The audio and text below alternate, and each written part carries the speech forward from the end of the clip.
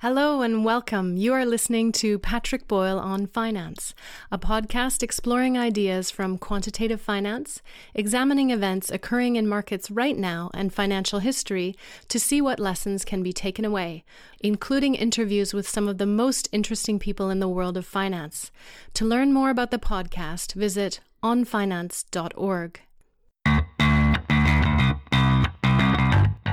The period between the end of the American Civil War and the turn of the century, so 1865 through to 1900 in the United States, was a time of rapid economic growth that became known as the Gilded Age. During the 1870s and 1880s, the US economy grew at the fastest rate in the country's history, with real wages, wealth, GDP, and capital formation all growing massively. The rapid pace of industrialization led to real wage growth of 60% between 1860 and 1890. This growth meant that American wages were much higher than those in Europe, especially for skilled workers, which drew in millions of European immigrants. The growth of railroads across the United States meant that large-scale commercial farming could happen. Millions of acres of land became feasible for farming once railroads were in place, providing a long-distance outlet for wheat, cattle, and hogs that reached all the way to Europe. Shipping live animals was slow and expensive, so major packing centers were set up in the Midwest that could ship meat in refrigerated freight cars to stores around the country. The rail cars were cooled by slabs of ice that had been harvested in the north in wintertime, stored for use in the warmer times of the year, and shipped around the country by rail. During the Gilded Age, the output of grain in the United States increased by 250%, coal by 800%, and miles of railway track by 570%. National networks for transportation and communication were created, and the corporation became the dominant form of business organization. Wealthy industrialists like Vanderbilt, Rockefeller, and Carnegie built out and financed the infrastructure of the United States, becoming fabulously wealthy in the process, and were later labeled robber barons by their critics, who argued that their fortunes were made at the expense of the working class. Mom-and-pop businesses weren't going to be able to build out railroad networks or oil refineries. A single mile of rail track cost more to install than most small businesses were worth. So although workers' wages were rising a lot during this period, there was a real advantage associated with scale, and wealth inequality was very high too. The term the Gilded Age was actually not in use at the time. It came into use in the 1920s, taken from the name of a Mark Twain novel. It was a pejorative term used to describe an era of contrasting wealth and extreme poverty.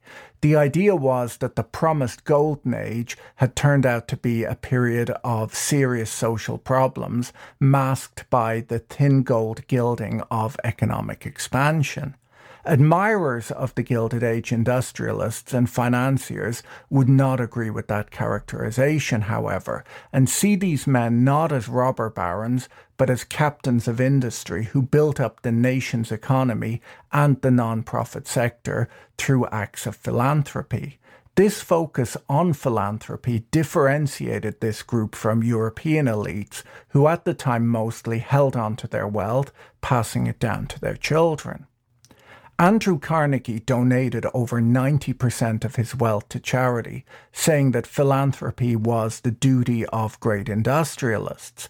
Rockefeller donated over half of his entire net worth to various charities over his life. These donations endowed thousands of colleges, hospitals, museums, academies, schools, music venues, public libraries, and charities. When we look at modern American billionaires, they appear to have been inspired by this group, as many are very active philanthropists too. At the age of 11, Cornelius Vanderbilt quit school to begin working with his father, ferrying cargo in New York. By the age of 16, he was able to buy his own boat and share the profits with his parents, who had lent him some of the money. Through aggressive marketing, shrewd deal-making, and undercutting the competition, traits that would stick with him all of his life, he earned more than $1,000 in his first year. Vanderbilt was quick to recognize the importance of transportation to commerce in the rapidly growing country. He realized that infrastructure was needed and decided that he, rather than the government, would provide it. Over the next 40 years, he built the largest shipping empire in the world, an amazing feat. Right before the Civil War, Vanderbilt realized that rail was simply a better transportation technology. He sold all of his ships and invested everything he had into buying up and building out railroads, which allowed cheap and efficient transportation throughout the country, reduced transportation times, and linked up all of the parts of the country without direct access to waterways. As he was building out his railroads, he came into competition with the New York Central Railroad Company, a much larger firm who refused to do any deals with him. At 72 years old, he was 30 years past the average life expectancy, and his competitors saw him as an old man well past his prime. Unfortunately for them, Vanderbilt owned the only rail bridge in and out of New York City, the gateway to the country's largest port. Vanderbilt refused to allow their trains to use his bridge, creating a blockade between his competitors and the nation's busiest port. When news that their trains were cut off reached Wall Street, New York Central Railroad shares collapsed in value. As the insiders dumped their shares, Vanderbilt began slowly buying them up. In just days, Vanderbilt took control of his biggest competitor, creating the largest rail company in America. Rather than being past his prime, Vanderbilt was just approaching it. He eventually went on to own 40% of the nation's rail lines and soon became the richest man in America with a net worth of over $100 million, the equivalent of $100 billion today. The Great Railroad boom saw new tracks crisscrossing the country, tying it together and allowing commerce to flow in a way that was previously unimaginable.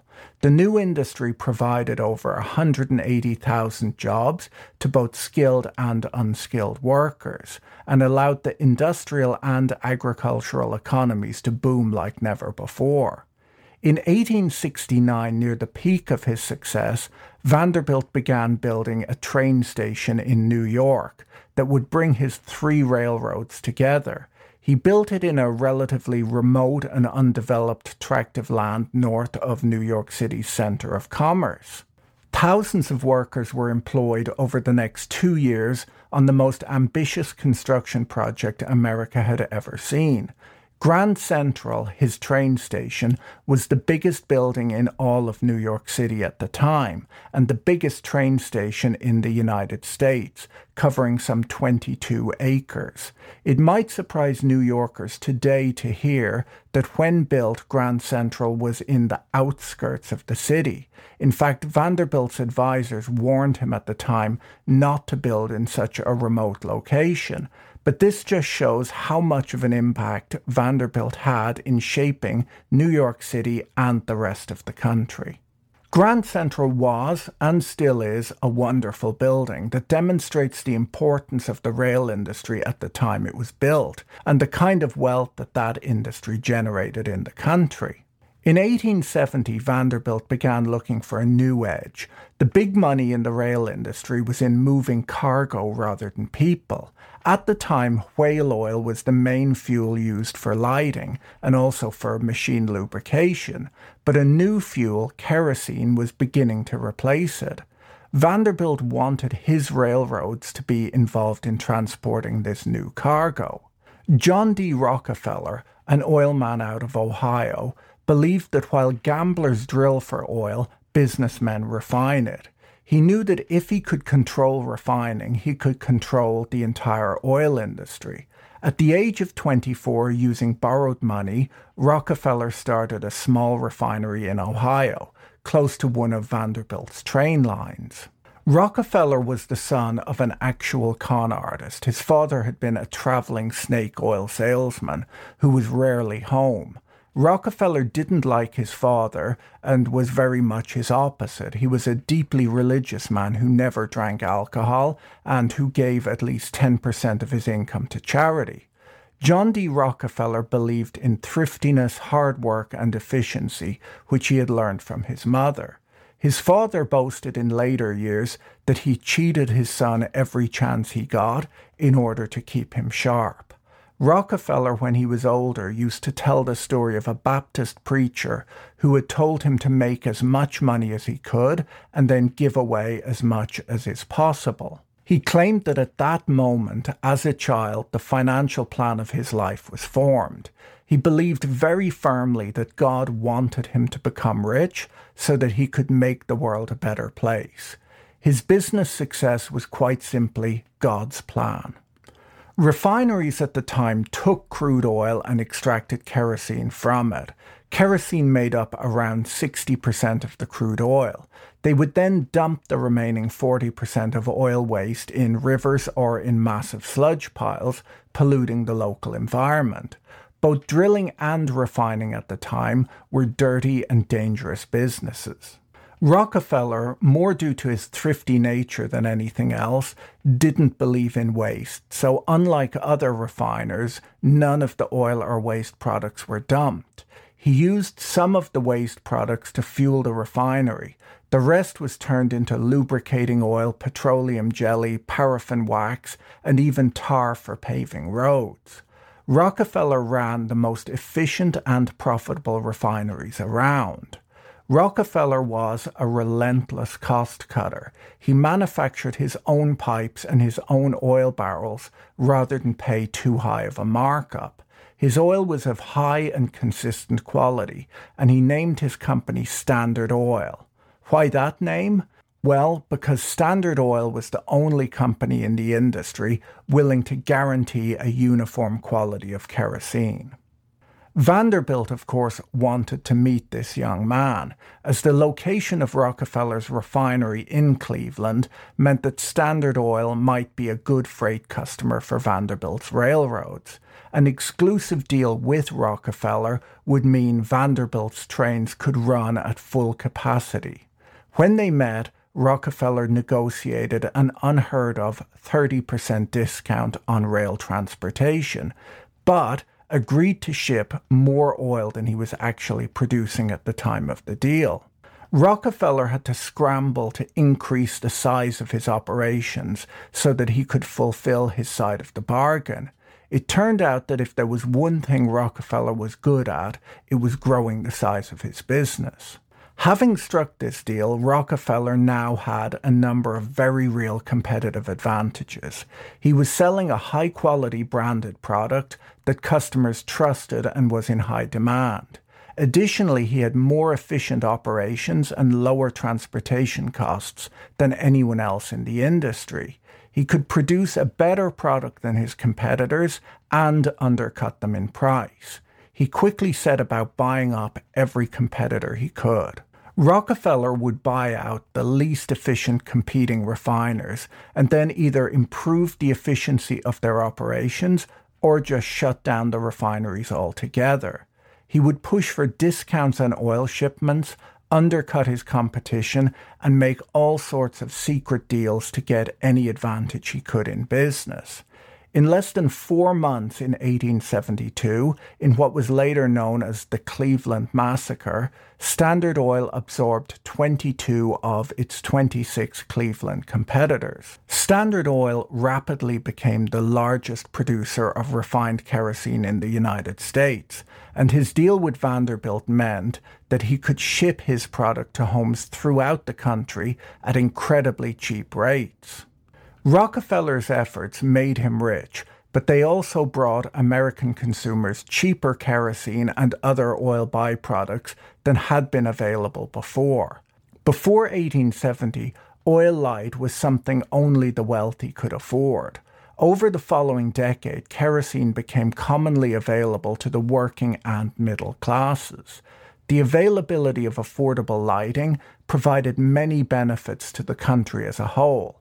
It helped reduce crime after sundown. It extended the workday, making American businesses more productive than before. And it allowed average people to read and educate themselves during the evenings, which had never previously been possible.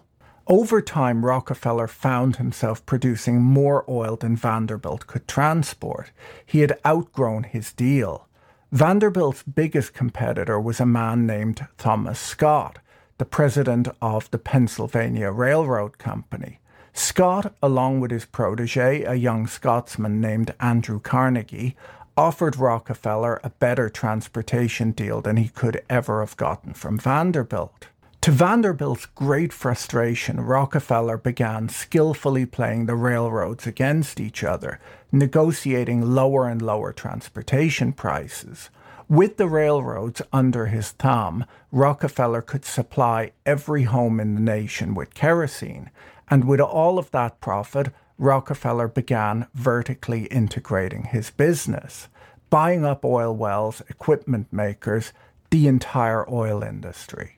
At the age of 33, John D. Rockefeller was now the most powerful man in the country. Vanderbilt and Scott realized, maybe a bit too late, that together they had possibly created a monster. They decided that the only way to combat Rockefeller was for the railroads to start working together and fixing prices. They decided to cooperate with each other and pull all of Rockefeller's cheap transportation deals. To Rockefeller, this was an absolute declaration of war, and he wasn't going to let the railroads beat him with a dirty trick like this. In the refineries, oil was moved around over short distances using large pipes that Rockefeller had hired his own plumbers to build rather than pay a markup on. Rockefeller realized that if those pipes could transport oil over short distances, they could possibly also transport oil over longer distances. If Rockefeller could build a pipeline large enough, he would be able to cut the railroads out of the oil business altogether. Now, oil pipelines had been attempted before, but they always failed as the oil wouldn't flow if the pipe was not airtight, and this was not an easy problem to solve. Additionally, lots of pumping stations would be needed to be built along the pipeline to keep it flowing. Stitching together hundreds of pieces of metal with no air leaks and numerous pumping stations seemed an impossible task. Nonetheless, Rockefeller hired the best and smartest people to solve this problem, and his workers began to work around the clock, laying over 1.5 miles of pipeline every day. By the time Rockefeller's pipeline was finished, it was over 4,000 miles long, and it connected thousands of the world's most lucrative oil wells directly into Rockefeller's refineries. He had brought an end to the influence of railroads on the oil business and revolutionized the way energy products are transported. Now, Thomas Scott still controlled the railway to Pittsburgh, where Rockefeller's pipelines didn't yet reach. The two men, who by this point hated each other, were unable to come to terms on transportation costs. Rockefeller, unwilling to give an inch, shut down his refineries in Pittsburgh. This move cost Rockefeller a fortune, but it destroyed the Pennsylvania Railroad Company. Scott was forced to lay off tens of thousands of workers and to drastically cut wages in order to stay in business at all. Railroad workers reacted to the cuts by going on strike and rioting in Pittsburgh. The city was the epicenter of the worst violence in the nation during the Great Railroad Strike of 1877. More than 39 buildings and over 1,000 train cars were destroyed in the violence, and Thomas Scott's company was ruined. For 25 years, railroads had been the biggest industry in the United States, and anyone who could raise money had done so and had started laying tracks. Rockefeller's oil had made up nearly 40% of the cargo shipped on the rails, and now it was suddenly transitioning to pipelines. There had been a huge railroad investment bubble, and now there was huge overcapacity. Losing cargo meant losing money. Railroad companies began going bankrupt. Vanderbilt was well capitalized and was able to make it through the industry collapse. He died in 1877 with an estimated net worth of $105 million. Scott died a year later in 1878 with his business in ruins. The Depression lasted until 1879, and by the time it was over, 1/3 of the country's railroad companies had gone bankrupt. The railroad-based economy of the United States had been overtaken by the oil boom.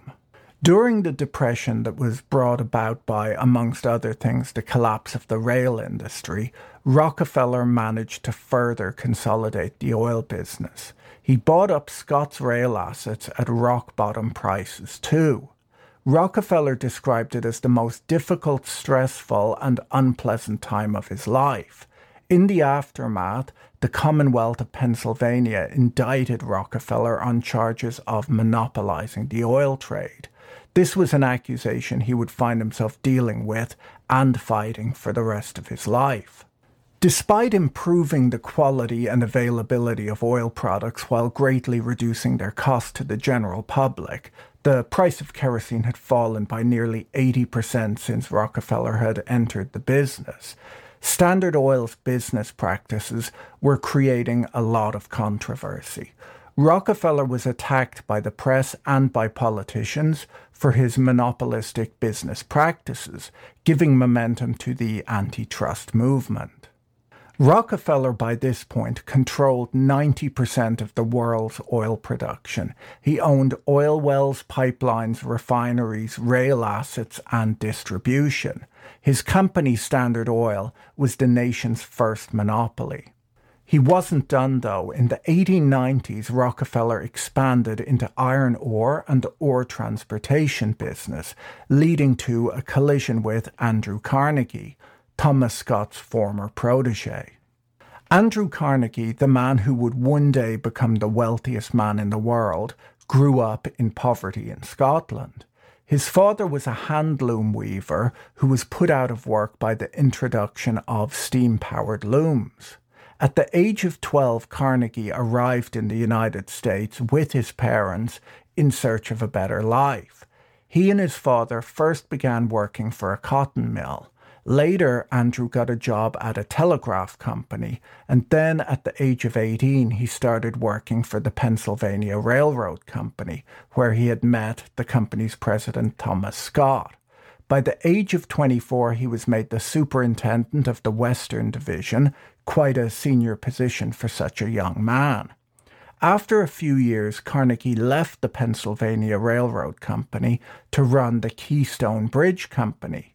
His success building bridges was tied to his history and contacts in the railroad industry, as the railroads not only needed bridges built, but a bridge-building company needed to transport the necessary steel, and Carnegie could negotiate good prices with his former colleagues.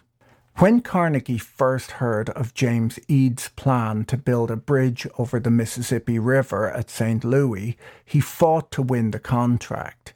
It was an extremely complex and important project. A bridge spanning the Mississippi River would connect the east of the country to the west like never before. It would allow trains to take a more direct route across the country without having to unload cargo onto ferries and reload the cargo onto trains on the other side of the Mississippi. The Eads Bridge would be the first bridge across the Mississippi south of the Missouri River. It was also an important proof of concept for steel construction technology. When the bridge was completed, it became the world's first important steel structure of any type and revolutionized the way bridges and later buildings were built. Eads secured 47 patents during his lifetime, and many of those were taken out for parts of the bridge's structure and devices for its construction. To deal with the size and the power of the Mississippi River, the Eads Bridge had to be built out of structural steel rather than wrought iron, which was the default material for large structures up until that point. The bridge's foundations were the deepest underwater constructions in the world at the time and were installed using pneumatic caissons. Its center arch was the longest rigid span ever built at the time, at 520 feet. The method of constructing the arches is cited as the first use of the cantilever principle for a large bridge. These engineering principles were later used to build the Brooklyn Bridge, which began construction a few years later. Recognizing its future, Carnegie turned his focus to the steel industry. At the time, steel was extremely expensive and difficult to mass produce. For this reason, it was mostly used to make small items like tableware. One of Carnegie's innovations was the cheap and efficient mass production of steel by improving on the Bessemer process, which allowed the high carbon content of pig iron to be burnt away during steel production. Steel prices dropped as a result of this innovation, and there was a whole new market for steel now that it was affordable and more easily produced. Sprawled over 100 acres just outside of Pittsburgh, Carnegie built the largest steel mill in the nation. It was capable of rolling out 225 tons of steel per day. His biggest customers were, of course, the railroads, but after years of overbuilding and due to Rockefeller's new pipelines, the railroads were now struggling to stay in business. Desperate for a new market, Carnegie noticed the rapid urbanization taking place in cities like Chicago and New York. Buildings were going up as quickly as possible, and Carnegie saw that the future of the steel industry was not in rails but in structural steel, in girders and beams that could be used to build skyscrapers. When the world's first skyscraper was built in Chicago, its thin brick walls hung on a structure manufactured from Carnegie steel.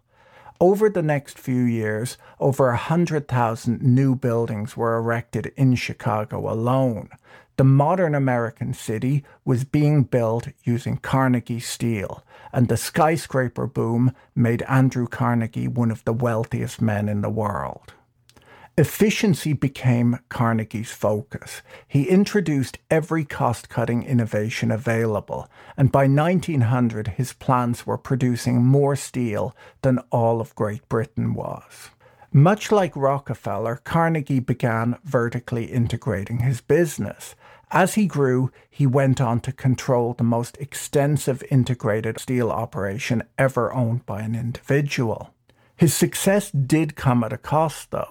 He had been very vocal about the rights of workers to unionize in other industries, but laborers in his steel mills worked 12-hour days, 7 days a week, in hot and dangerous conditions.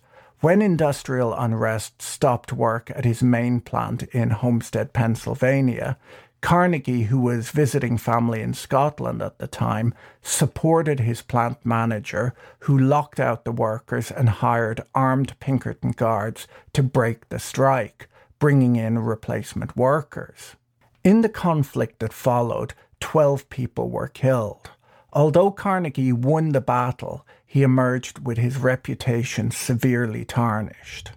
In 1900, the 64-year-old Carnegie sold his entire steelmaking operation to J.P. Morgan for $480 million. Morgan shook on the deal, saying, "Congratulations, Mr. Carnegie, you are now the richest man in the world." Carnegie spent the rest of his life giving his vast fortune away. He had written an essay entitled Wealth, in which he argued that the duties of a wealthy man were to live modestly and to use his surplus money for the public good. The man who dies rich, according to Carnegie, dies disgraced. Carnegie spent a large portion of his wealth setting up more than 2,500 public libraries and supporting universities and colleges. By the time of his death in 1919, Carnegie had given away the majority of his wealth.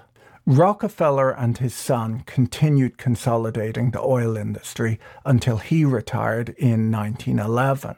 At that point, Standard Oil had a 70% market share of the refined oil market. The business had grown significantly due to the emergence of the automobile, which had been adopted in part as an environmental response to the problem of using horses for transportation in dense urban environments. Cities had become unlivable due to the buildup of animal waste, which was causing all sorts of health problems. In 1911, the Supreme Court found Standard Oil in violation of the Sherman Antitrust Act. The court ruled that the trust engaged in illegal monopoly practices and ordered it to be broken up into 34 new companies. Most of the big oil companies that you've heard of today came from Rockefeller's Standard Oil.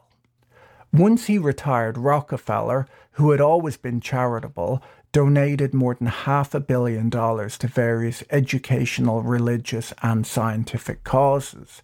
He funded the establishment of the University of Chicago and the Rockefeller Institute. He passed away in 1937 at 97 years old. So how wealthy were the robber barons? Well, of the group, Rockefeller was the wealthiest of them all. He was worth around $1.5 billion by the time he died. If we inflation adjust that number, it would become $31 billion today. But that inflation adjustment calculation assumes that the money would have been kept in a bank account earning the risk-free rate for the last 80 or so years. Rockefeller didn't have his money in cash. He owned a significant portion of the U.S. energy industry. Rockefeller's wealth was 1.5% of American GDP at the time he died. Today, a man whose wealth was 1.5% of American GDP would be worth $345 billion. According to this metric, he was, and still is, the richest individual in American business and economic history. Today, Elon Musk is the wealthiest American and is worth $200 billion. Warren Buffett is worth $100 billion after giving half of his fortune to charity. Neither really come close to the wealth of Rockefeller. The robber barons were extremely wealthy, and they enriched both themselves and the nation as a whole. The businesses they built turned the United States into the world's greatest industrial power. They didn't grow wealthy through government handouts, though. At the time, government spending came to less than 3% of national income, so the US government just didn't have the ability to spend enough to make them that wealthy. Their efficient operations made them rich, but they also brought down the cost of important commodities for all Americans. Farmers across the country benefited from Vanderbilt's railroads, which allowed them to bring their goods to market. The price of kerosene declined by 2/3 during the Gilded Age, as economies of scale allowed for greater profits at lower prices. The price of steel fell too, over the same time frame, thanks to Andrew Carnegie's emphasis on innovative processes and efficiency. Although the Gilded Age industrialists wanted to maximize profits by paying the lowest wages they could, they also provided jobs for millions of people. Their demand for labor pushed incomes in the United States above European incomes at the time, which attracted millions of workers to the country. These workers flooded to America at a time when there were no immigration controls, and they heard from their friends and family of the opportunities and high wages available in the New World. There's almost no period in human history where the ordinary man saw such rapid and widespread an increase in well-being as during the second half of the 19th century. Monopolies are bad for the economy. They're bad for customers and for workers, as monopolists are under no pressure to innovate and can keep prices high and wages low. Around the turn of the century, new laws were passed forbidding anti-competitive practices, and that had become necessary because of the huge monopolies that had been built up. While these men were far from being perfect, I'm not sure that it's reasonable to characterize them as robber barons. That title came from a book called The Robber Barons by Matthew Josephson, a left-wing journalist who wrote the book in 1934 in the depths of the Great Depression. In his book, he points at all profits as evidence of wrongdoing. The myth of the robber baron comes from the fallacy that one man's gain must relate to another man's loss. When you examine the lives of the 19th century industrialists, they may have been flawed individuals, but they built the modern economy, which made the average American and the country as a whole considerably richer. Thanks for joining for this week's podcast. Make sure you tell your friends about it too. Have a great week and talk to you again soon. If you enjoyed this episode, be sure to subscribe so you're notified when a new episode is posted. Thank you to everyone who is supporting this content on Patreon. If you enjoyed this content, you can find more like it on YouTube, on the Patrick Boyle on Finance channel, or follow us on Twitter at Patrick E. Boyle. Thanks for listening. Bye.